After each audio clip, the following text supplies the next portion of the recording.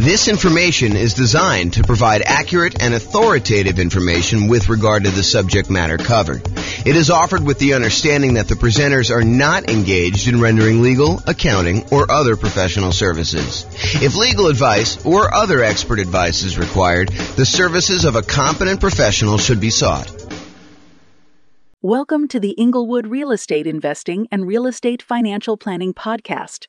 Learn all about investing in real estate in Inglewood, California, with a combination of real estate financial planning and modeling with numbers specific to Inglewood, plus syndicated, more generalized recordings of live and pre-recorded real estate investing classes, not all of them specific to Inglewood.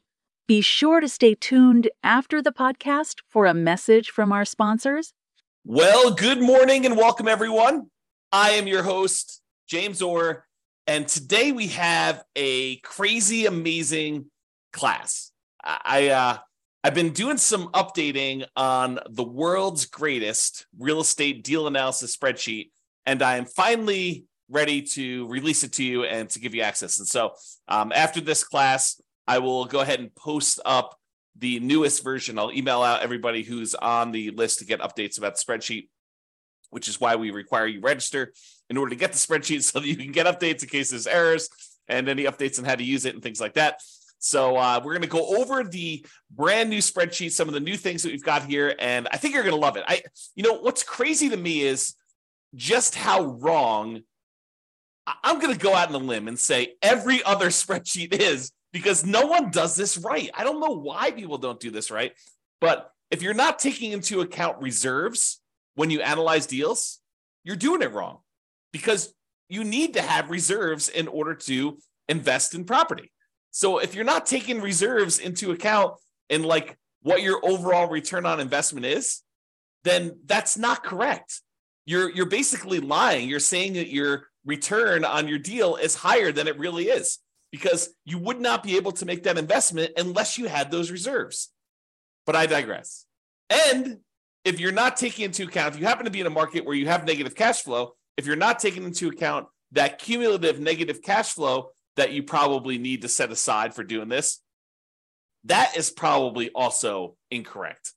I'm less willing to go out on a limb for that one, because I could see a case where you're like, I'm just going to pay for it out of what? Reserves? So yeah, maybe, I guess, but I don't know. I think you need to set aside your cumulative negative cash flow. It is a much more conservative investment if you do it that way.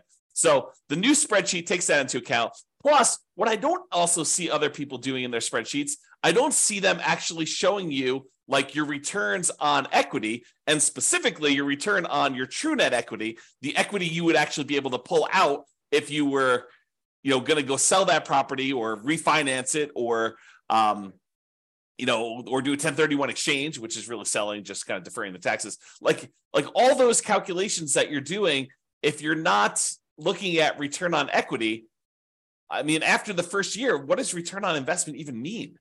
Because does it matter that 15 years ago you bought the property with $5,000? Don't you really want to know what your return is today on the amount of equity you have in the deal, that if you were to sell it, what you would need to beat if you were going to go invest in something else? And then what the cost is to access that equity? I mean, it blows my mind. And then, of course, some of the return quadrant things, breaking out the component parts of the return, your cash flow, your appreciation, your debt pay down, your cash flow from depreciation, which is your tax benefits. And then because you do need to set aside those reserves, we really should take into account the return you earn on those reserves, whether you're sticking in a savings account at 1% or you're sticking it in something else and getting, 6, 7, 8, 9%, whatever you're getting there. Okay. So brand new spreadsheet, updated. I think you're going to love it. So a couple things here. So first of all, you can come in here and just type in whatever address you're doing here. So, type in the address of the property. That will just kind of do it. It's only used for you. It's just for you to remember what you did. Another note here. Always start with a copy of your spreadsheet. Don't use the real one, because you're going to make modifications to this and some things are going to get messed up. You're going to forget that you did an adjustment in the overrides tab, and you're going to forget that you did that. So you want to go and start with a fresh copy every time, and then go back to the original when you do that. So Or if you have a template, if you're like, hey, look, I know my taxes are always going to be, 1%. So go ahead and put 1% in there and then save that as your template. And then always go back to the template that you've modified to kind of do it. Okay. That being said, that way you don't make any mistakes. All right. So put the address in here. You're going to put the ARV. I'm going to do a whole series on deal analysis. So I'm not going to go and actually analyze a deal and walk you through the deal analysis. We will do a lot of classes on those. I'm going to do a class on how do you analyze 20% down, 25% down, all cash, lease option, creative financing, nomad, house hacking, BRRRR strategy. We'll do all of this type of deal analysis so that you understand how to analyze every single deal. And then provided I can get to it, I do plan on allowing kind of a explanation for every city.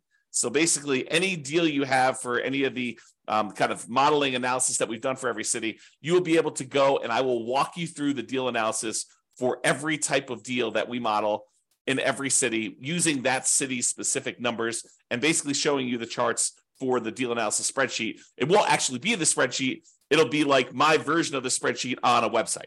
So that is coming. Knock on wood that I have enough time to go do it, but it is coming. That's what the plan is right now. It's always been the plan. I mean, that's why we built it this way. Okay, so that being said, so you put it in the ARV. It does take into account if you're buying properties at a discount. So if you do, you bought the property for less than what the ARV is, it does adjust and show that you got this bonus return in year one from appreciation, like that. Basically, you got forced appreciation by buying the property at a discount, and then it does also show that your return on true net equity goes down after the first year because you got this massive return in year one from that bump. So I'm just going to put it back so that you can kind of see that. They put in your purchase price, whatever that's going to be. You put in seller concessions, whatever you negotiate with the seller to get them to contribute towards your closing costs, you can do that. That counts as a credit towards you. And then your down payment amount, put in 20% down or 5% down or 25% down. In this case, we'll use 25. Your closing costs, which we'll calculate here, and then show how much the closing costs actually are in dollars. So use the percentage. And then rent ready costs. This is how much money you need to put into the deal to get the deal ready to rent. So if you go buy a property and on the inspection report, it's got a whole bunch of repairs listed that you need to go do before the property is ready to have a tenant in there, and it's going to cost you $7,000, you put $7,000 in there. And then this will automatically take that into account. It includes it as part of the investment you need to make in order to get the deal ready to go. So put whatever numbers you want in there, and it will do the adjustment and do some calculations for you based on that. Then this cumulative negative cash flow field is brand new. The idea being this: if you're going to buy a property, let me just back up. In our current marketplace, the last few years, prices have been going crazy up, and interest rates have gone up a ridiculous amount. But even though rents have increased, they haven't quite increased enough to counteract the significant increase in prices and the significant increase in interest rates. So in some markets, in many markets, I'll just say this, it is harder than ever to get good cash flow in every market. Okay. Some markets, you're going to have negative cash flow, especially if you put down a very small amount. If you're going to go do like house hacking, put 3.5% down, it's very likely with the interest rates where they are that you're going to have some negative cash flow on that. And what negative cash flow really is deferred down payment. Because if you had put more down, if you had put 100% down, you wouldn't have negative cash flow, right?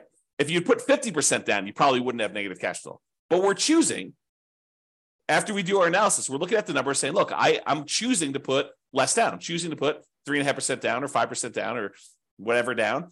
And so you're choosing to have some negative cash flow. And if you choose to have negative cash flow, we need to take that into account in our deal analysis. And the way that we take that into account is we look at how much negative cash flow we're going to have and for how long. And so what the software does, if we're going to go to the overrides tab and just show you how this works, let me go and let me make this negative cash flow so we can see. So let's say rent on this is, I don't know, $3,300 a month. Yeah, negative cash flow, it's a little bit negative there. Let's do $3,100, see what it is. All right, so now we've got negative $106 a month negative cash flow. So let's see how this works. So I'm going to go to the overrides tab. And in the overrides tab, I'm going to go find the spot for cash flow, which is right here. And it's going to show you that cash flow for the year was negative $2,238. So we show how much negative cash flow was in the first year. So in this particular property, because we analyzed the deal, it shows you that the negative cash flow was $2,238 negative. But because rents went up a little bit in year two. We're assuming rents are slowly creeping up each year. Rents are increasing. In year two, we're estimating negative cash flow to be only $1,524. And in year three, because rents went up a little bit, and even though the taxes and insurance and maintenance and all that other stuff increased, it didn't increase enough because our payment is largely a large percentage of that amount. So negative cash flow in year three is only $790 for the year. And negative cash flow in year four is only negative $33 for the year. Okay. But what we do now is we take the cumulative amount. We add up. The first year was negative $2,238. The second year was $1,524. So the total amount cumulative so far, the maximum amount we had to kind of eat in negative cash flow was negative $3,762, plus another $790 in negative cash flow, put you at $4,552, plus another $33 is $4,585. But since negative cash flow is all zero from then on out, we can look at that, and we can look at this chart and see this little visual shows you like all the way to the end. You can see that there's no more negative cash flow because the property is getting better as we do that. So the maximum amount of negative cash flow we have is this $4,585. Well, if we go back to this main tab over here, whoops.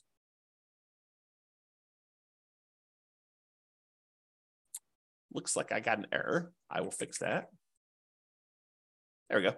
So now it shows you the maximum amount of cumulative negative cash flow that you have on the property. And so it shows you how much you need to have set aside there. So now it says, look, you need this amount down, $110,000. You need this amount in closing costs, $4,840. You need this amount in order to make the property ready to rent. And we're going to need $4,585 set aside to get us through the entire estimated amount of negative cash flow we have in the property for the duration. And that's going to count all as how much we need in order to do the deal, the total amount we had to invest, which is now $119,425.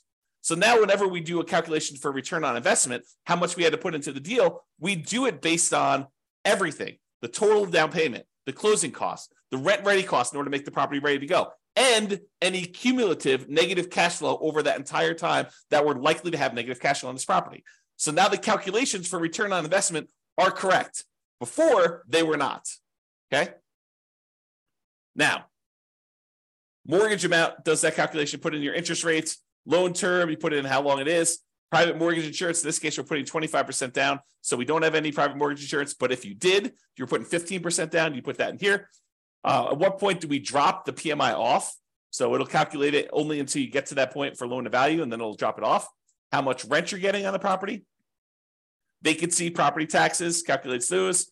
Insurance, HOA, utilities, put all that in there. Maintenance on the property, setting that aside. If you're going to go calculate a different dollar amount for capital expenses, you could set that aside here. Use the capital expenses spreadsheet that we have, totally separate spreadsheet for calculating how much you need in CapEx in order to do that.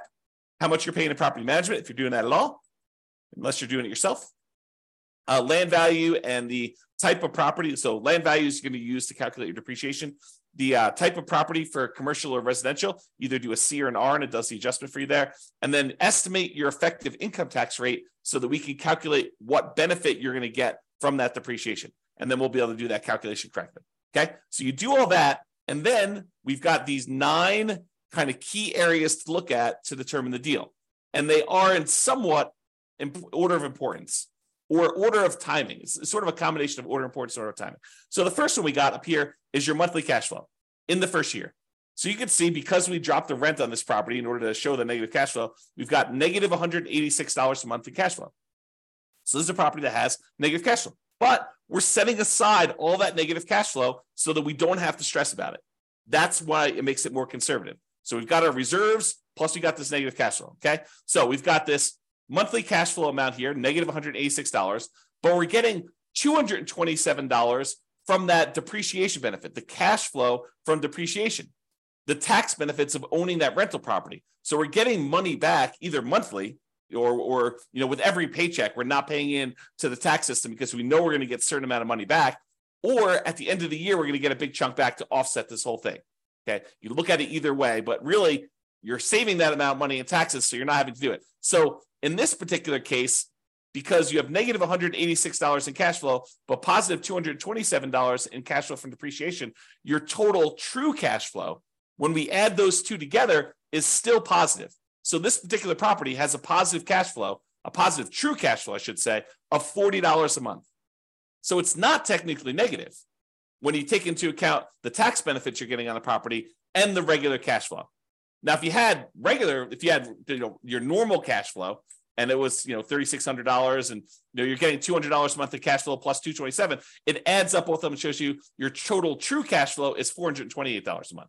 Okay, but in this case, we'll just kind of keep it back at this negative number so I can show you how this works.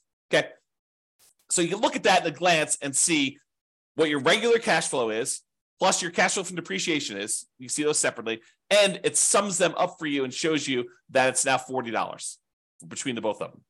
And that's like one of the most important things I think most people are looking at is their cash flow on their property. The next most important thing I think a lot of people are looking at is going to be like their return on investment numbers. Okay, so we want to know what your return is in year one in dollars. So it shows you $13,200 from appreciation. That's where we're estimating the property value to go up. We've got this negative $2,238 in cash flow. That's the little green bar, and it's negative because we have that $3,100 a month in rent. And then we've got this debt pay down. We're paying down $3,434 on the loan, plus we're getting $2,720 from cash flow from depreciation. So you add all of those up, and you can see that the overall return in dollars in year one from holding this investment is $17,116.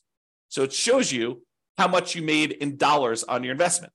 Now you're like, okay, that's interesting. So I can see the dollars, but I want to know like what the return is on how much I had to invest in the deal. So we'd have the $17,116. If we divide that by our total invested, this $119,425, which includes the down payment, your closing costs, any rent-ready costs, and that cumulative negative cash flow, now we can see that it's 14.33%. Because over here, it shows you your return on investment in year one for that thing. So it shows you what percentage each of these component is. So you're getting negative 1.87% on cash flow. You're getting 11.05% on appreciation. You're getting 2.88% from debt pay down and 2.28% from cash flow from depreciation, your tax benefits. You add all those up, it's 14.33. So now we can see at a glance, cash flow, true cash flow, the return you earned in dollars in year one, and the return on investment in year one, 14.33 is the total. And we can see it broken out into all the different component parts. That's why this is powerful, just to see it all at a glance like this.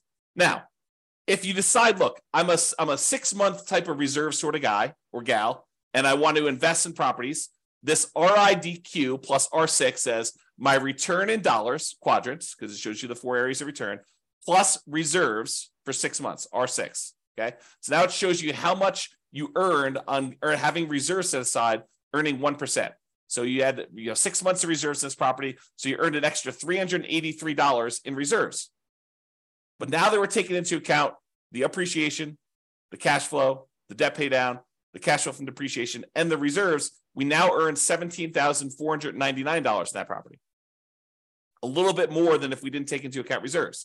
However, now that we're taking into account reserves, we need to include reserves in the denominator when we calculate our return as well, because this one did not. This one just included total cost to close. So this one shows you that when you take into account setting aside 6 months of reserves as well, your return is, even though you had some return from the return on the reserves itself, is 12.63%.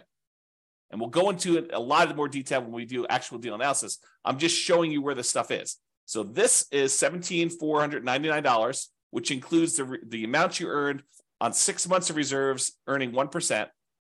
And then this is 12.63, which is your return when you set aside 6 months of reserves, which is more truthful. Giving people this return is lying, right? Because you're not taking into account the reserves you're getting on your properties. The reserves you need to set aside in order to buy your properties.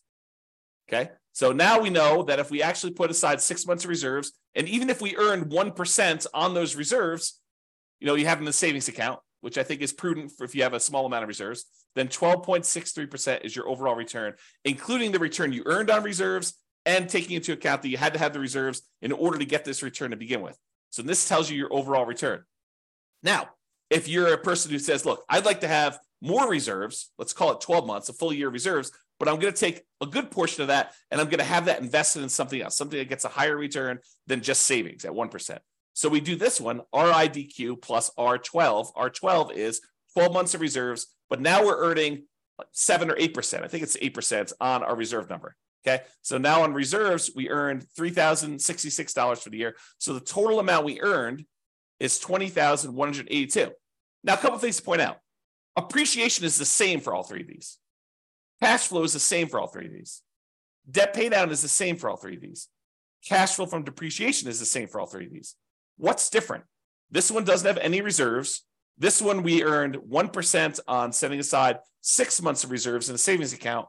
And this one is we're earning 8% on setting aside 12 months of reserves in mostly the stock market. Okay, that's the difference in dollar amounts. Now, in this one, we're looking at all the returns divided by just this total amount to close. In this one, we're looking at all the returns divided by the total cost to close plus 6 months of reserves. And this one, we're looking at all the returns, including the return from reserves, divided by 12 months of reserves plus this total cost to close. So this shows you your return. And you can see that, look, if you were going to ignore reserves, if you were going to lie at a cocktail party to talk about how good your returns are, this one is the one you use because that's the one everyone else is using, right? Everyone else is incorrect. But if you actually go and you set aside 6 months of reserves, this is really what you're earning, 12.63. And if you set aside 12 months of reserves and you're getting 8% return on the reserve dollar amount, then you're getting 12.79 total. Okay. And that's why this is important. And that's usually what we look at in order to look at a deal. Now, some people are like, look, that's great. That's all year one stuff and a lot of returns in year one and the return on investment in year one and my cash flow in year one. But what about like your overall return, 5 years from now, if I sold the property? That's the returns if sold. So you can look at whatever year you want in the future and you could see either what the annualized return is, or which is simple return, or the compounding annual return is, what the compounding rate of return would be on your money. Or if you're an internal rate of return person, we show you that as well. And you could see all three different lines and you could jump out and say, okay, year 10 looks like my kind of like annualized return is, 16% or so. And you can go look at the numbers if you want to. You can go look at the overrides tab and see all these. You can see the return numbers somewhere.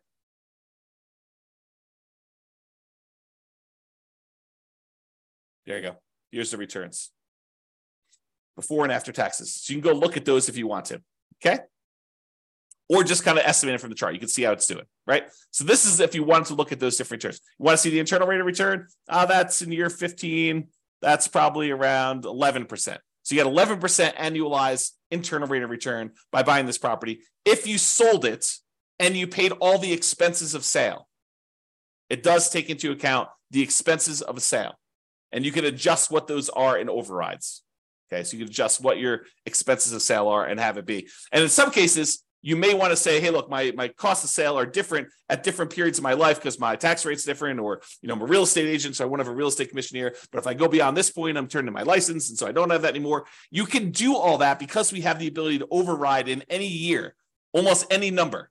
That's what's amazing about the overrides. Okay, so shows you returns if sold. Then you're like, hey, look, James, I know you're doing like the saying cash on cash return on investment. I get it, but I'm a cap rate person. I like cap rate. Okay, fine. Here's your cap rate numbers. Cap rate for the first 5 years shows you right on the homepage in the middle, right front and center. Now it shows you your cash on cash number, and then it shows you your cap rate. Cap rate is your return if you own the property free and clear, if you didn't have a mortgage on it. It shows you what your return is, your cash return, cash flow return, if you did not have a mortgage on the property. Okay. If we had whatever this is, 3,600 here, you can see the cash on cash return shows positive now. And you can see how it changes over time. Okay, put it back to 3,100 just so we can see that. All right. Now, once you get past year one, does it matter that you put $14 into the deal? No, now we're really concerned about, what is the return I'm earning on the equity I have in the deal? Because what we want to say is, look, I have this property, and what if I took the money I have in the deal and I wanted to go take that and invest somewhere else? Could I go take that money and invest somewhere else? And if so, what am I currently earning on that money that I would walk away with that I could go invest in somewhere else? That way I can compare it to what I would invest in. If I'm going to take this equity out of my deal and get 11% return. Well, what am I earning on that amount of money in the deal right now? What is the return I'm earning on that money that I would walk away with? Because that's what I need to compare it to, so that if I took the money and invested in somewhere else, I could compare those appropriately. And so now what we're looking at is your return on equity. And specifically, not just the return on equity, which I think is wrong, right? Like, I like the idea of someone, okay, look, if you're not going to look at return on equity at all, that's like one level of wrong. If you say, look, I understand what you're saying, and I really should be looking at my return on how much equity I have, that's a step in the right direction. But it's still not right. And I still see people doing this. I still see people doing, like, looking at the return on equity like that's a real number. It's not a real number because you don't really have that equity. In order to access that equity, you got to do something. You got to either refinance the property or you got to sell it. I mean, that's how you get equity. So you need to take into account, what does it cost me to get at that equity? If you're not taking that into account, then you're fooling yourself, because that's not a real number. And I'll show you here in a second that that's not a real number. It's a significant cost to get at this equity. Okay. So this shows you, though, the return you're earning on that true net equity. Your true net equity is your equity after you subtract out closing costs, real estate commissions, capital gains taxes, and depreciation recapture tax. All the expenses you have of selling a property and getting out of the deal. That's what true net equity is. So this shows you now your returns on these 4 different areas, plus your return on your total return. So the green line, everything matches. Green is always cash flow. Your green line is going to be your cash flow return. Starts off negative in this case and kind of grows up here, so that your return on equity over time eventually is pushing 4% or so. Okay, that's sort of like your cap rate over time. It approaches cap rate, right? Debt pay down return starts up here, kind of drops down, it kind of continues on, drops down a little bit. Appreciation return shows you what that looks like over time. And then your cash flow from depreciation number looks like that is. When you sum all of them up, it's this dotted line. So right now, when we first got the deal, in year 1, it looks like your overall return on true net equity is just below 20%, probably 19.12 looks like. And then your return as you get to year 10 or so, I don't know, it's probably in this ballpark of whatever that is, 15%. So your return on true net equity is 15% there. So you can see how this changes over time. And of course, if you want to go look at the overrides, you can look at your return on true net equity right here, return on true net equity quadrants. So it shows you each year's numbers and breaks them down for you. So you want to go look at year 16? Okay, year 16, you're getting 6.25% from appreciation, 3.35 from cash flow, 2.92 from debt pay down, and 0.83 from cash flow from depreciation, for a total return on true net equity of 13.35. Okay? All right, so you can see the true net equity numbers and how that works out over time. Typically, your return on true net equity drops off. On a finance property, it tends to decline over time. Okay? Now, as I told you before, these are like in order of what I think are probably like most important or over time. So when you're buying a property, you're tending to look at these, maybe these. This becomes less important when you're initially buying. Some people might glance at it, but this is more like hey, how does my property perform over time as I look at this? And that's why it's there. Now, annual key metrics. Some people they're like, hey, look, I really want to know what my gross potential income on a property is. I really want to know what my gross operating income is on a property. I really want to know what my operating expenses are, or my NOI, my net operating income. Okay, fine. Here they are, right here for year 1. If you want to see what they are for other times, that's all right here. So you can look at the overrides and see it at any different time. Here's your net operating income numbers going all the way across. Here's your operating expenses. Here's your gross operating income, your gross potential income. You could see all those for any year if you want to see it, and you can override them. One of the nice things about the spreadsheet, which I probably didn't mention, is this allows you to track your investment, not just when you buy, which is what most spreadsheets do, but you can go in here and using the overrides, you could say, well, I expected my cash flow to be this in year 1, but it ended up being this. And if you change your numbers in the overrides for what your cash flow actually was, or what your appreciation actually was, or what your CapEx was, or any of these numbers, it then updates the spreadsheet so that you could use this to track your performance over time, not just when you buy. All right. All right, so it shows you your annual key metrics if you want to look at those. And then if you want to see your non-loan expenses, how much are you spending on vacancy? How much are you spending on property taxes? How much are you spending on insurance? How much you spend on HOA? How much you spend on maintenance? All these different numbers here, you could see those at a glance if you're concerned about those. And it shows you year one numbers for that, the annual numbers there. Okay. So those are sort of like, I don't know, what I would call less important metrics for most people. But if you want to see them, not only are they available in the chart, they're also available in overrides. Okay. Now, this is arguably, in my opinion, one of the most important things to look at next, yet no one has it in their spreadsheet. I don't know why. It blows my mind. But really, don't you want to know how much equity, specifically true net equity, you have in your property, or cash out refi equity you have in your property at any given time in a property? Like, you want to see that, right? And how much does it cost you to access that? Well, this is this. So the dark lines that are kind of increasing over time, that's your true net equity and your cash out refi equity. The really dark one is how much money you have in true net equity, the amount of money you would walk away with if you sold the property and you had to pay closing costs, real estate commissions, which can be zero. You can override that number. Your capital gains tax rate and your depreciation recapture rate. So you want to go in your overrides. If you're like, hey, look, my real estate commission, we assume 6%, but you're like, hey, look, I only want to spend 3% on that. Okay, great. You put in your override and it actually does the right numbers, redoes your calculations for all those true net equity calculations. You say, look, my closing costs, you have estimated 1% here. No, my closing costs in my market are 2%. Great, adjust them. What about closing cost dollar? You're like, hey, it's not really a percentage. It's more like $5,000. Okay, put in $5,000. Or your real estate commission dollar amount. You want to change that? Or you want to say, my depreciation recapture tax rate, it's not 25%. I make less than that, so I'll put in my number. Or my capital gains tax rate, it's not 15%. I'm in that really low tax bracket. It's zero for me, at least for the first few years. Put in zero for a few years, then put it back up to 15.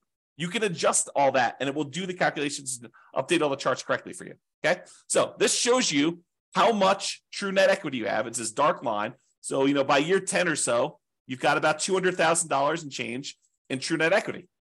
But what about if you wanted to do a cash out refi? Well, that's different, right? Because the cost to get at the money is different. And the amount of money you have to be able to get, because you can only go to 75% loan to value, is different. So your amount for your cash out refi is probably around, $170,000. And you could go look at the overrides and see the exact numbers, right? And you could also say, look, I don't do 75% loan to value for cash out refi. I got a guy that'll go to 82%. Great. Adjust to 82% right here. We have an adjustment for that. It's an override. So go ahead and do it. Or my cost to get out my refi, it's not 1.5% in order to do that refinance loan. It's only $500. Okay, fine. $500. Done. Just adjust that. And it does it for you. Okay. So this allows you to do that. Now, these dotted lines, they show you what percentage of the money you're taking out were expenses to get at that money. It costs you money to do a sale. It costs you money to do a refi. So how much did it cost you as a percentage of the amount of money you're taking out, right? Because I want to know, look, how expensive is this money to get at? And so these numbers show you how expensive it was. This like dotted line here shows you that, you're looking at this other scale, about 40% of the money that I would get out were spent in order to get at that money. That's really expensive money. It costs you 40% of the equity you're getting out. 40% of the money that you would have in hand, that's what it costs you to get at that. And it actually goes up over time in the first, 8 years or so. Then it starts declining a little bit. But even by year 20, it's still over 40. It costs you 40% to get at that money. And you're like, okay, I'm going to do a 1031 exchange. Great. Go and do the overrides and adjust for a 1031 exchange. Say, I don't have a real estate commission. Well, you probably do. I don't have closing costs, which you probably do. Okay, I'm not going to have to pay capital gains. Instead, I'm going to have to pay, $1,800 or $800 for a 1031 exchange intermediary. Okay, put those numbers in. I'm not going to have depreciation recapture now. Sure, but you're kicking the can down the road too. And so even though your costs may go down, you still have that later on. Now, this one is the darker dotted line is your cost to access cash out refi equity. Well, that starts at almost 40% too, but that drops off really quickly. So that by year 10, it's only about, 5% of the money that you're pulling out is what it costs you. So it's calculating what percentage of the money you're pulling out in order to access that equity. So this is your equities and the cost to access, and specifically your true net equity and your cash out refi equity. Honestly, it's probably like a true net cash out refi equity because we're looking at the cost there. Okay. Now you may say to me, James, but if I'm doing a refi, I'm actually just borrowing that money. Sure. Yeah, I agree. You're borrowing the money, but it's still a cost. You're borrowing it and you're paying interest on it now. Okay. So this is the new spreadsheet. Some really cool stuff in here. Oh, by the way, you can export it. If you happen to have a real estate financial planner account, you just click this button right here and it actually transfers the numbers you entered in here to the real estate financial planner so that you can add this property to your portfolio analysis tool if you happen to have an account on real estate financial planner. Okay. So that's the cool part about this. All right. I think I covered what I hope to cover, just kind of going over the new stuff, the existing stuff that's still amazing. And just to show you that this is the way you should analyze deals. And we're going to go over examples. I'll go over how to analyze every type of deal using the spreadsheet. I'll show you all the other stuff. We already have a class on where do you get each one of these numbers from? Like, where do you get seller concessions from? Where do you get the mortgage interest rates from? Where do you get the vacancy rate from? Where do you get the property insurance rate? Like, where do you get each one of these numbers? I have a class where we look at each input and I tell you where to get it from and what's reasonable for those numbers in a lot of cases. All right. I already have a class on that. Go watch it. It's on the website. It's on the podcast. But now it's got these new adjustments here to kind of do this. One of the adjustments I made, by the way, is I've removed some color. Color to me has meaning. And so in the first version of the spreadsheet, I got carried away. I was like, oh, this is pretty. Let's make these blue. But that didn't mean anything. The fact that they were blue didn't have any meaning. Now all the colors mean something, right? All the inputs are this manila folder color, okay? All the cash flows are green. All the cash flow from depreciation are yellow. All of the appreciation is blue. All of the debt pay down is red. And then all the other black and white ones are just black and white, right? And so color means something. If something is colored, oh man, I'm looking at things like this export to REFE button. I should probably make that gray. Maybe I'll make it black, right? Because color should mean something. And so we should all do that. And maybe I should make this gray. I don't know. But the color, and the charts, color means stuff. All right. And then over here, I tried to add some flash of color if you just show you like size of values. And if it's, part of the quadrants, it's still going to be that blue, green, red, yellow color. So you can see those at a glance as to which ones we're talking about and how all those work. And because in the previous spreadsheet, I tried to compress it and do like years 1 through 5, then year 10, then year 15, year 20. But I realized that, because the spreadsheet was locked down to protect you from messing up formulas, that you couldn't access year 12 easily. So now it's all open, which means that it just goes wide, right? So now you can go and keep track of your deal for 40 years. You have access to all that. All right. That's all I got. I hope you enjoyed the new updated spreadsheet. I know I certainly do. I'm really excited to teach these classes. We're planning on doing, as of right now, subject to change, we're planning on doing one new deal analysis class per week. And then for the podcast usually gets published. I think we're out. The class I recorded yesterday got published, got queued up to be published to the podcast in November. So it's May 3rd right now. So November is 6 months out. So we're currently 6 months ahead on what the podcast gets. All the Substack guys get access to it immediately, but the podcast stuff is delayed by about 6 months now, and it will continue to delay because we publish the podcast once a week. We do the classes daily. So every week of content that is live, the podcast guys, that's a month, approximately, 5 days, 5 weeks, somewhere around there. 4 to 5 weeks. So you get an idea. So I'm trying to get to be a year ahead on the podcast, and then I'll evaluate what I'm going to do at that point. All right. That's all I got. Super excited for you guys. I will get the new version of the spreadsheet out to you, but I hope you enjoy it. Hope you like the new spreadsheet. We will do deal analysis, and I'll cover a whole bunch of stuff for you. Thanks so much for coming on. Have a great day, everybody. Bye-bye for now. With home prices up, mortgage interest rates up, and rents up, but not quite enough to counteract the higher prices and interest rates, cash flow on rental properties in Inglewood is harder than ever. Book a call with the Real Estate Financial Planner to apply our proprietary 88 strategies to improve cash flow on your rentals. See the show notes for a link to schedule your call and improve your cash flow today. If you're a real estate agent lender, or professional in Inglewood that wants to help our real estate investor listeners, consider reaching out to learn about collaboration opportunities with this podcast. We'd love to add more value to our listeners by having you assist our investors buy, sell, and finance their real estate investments. See the show notes to schedule a call to discuss collaboration opportunities.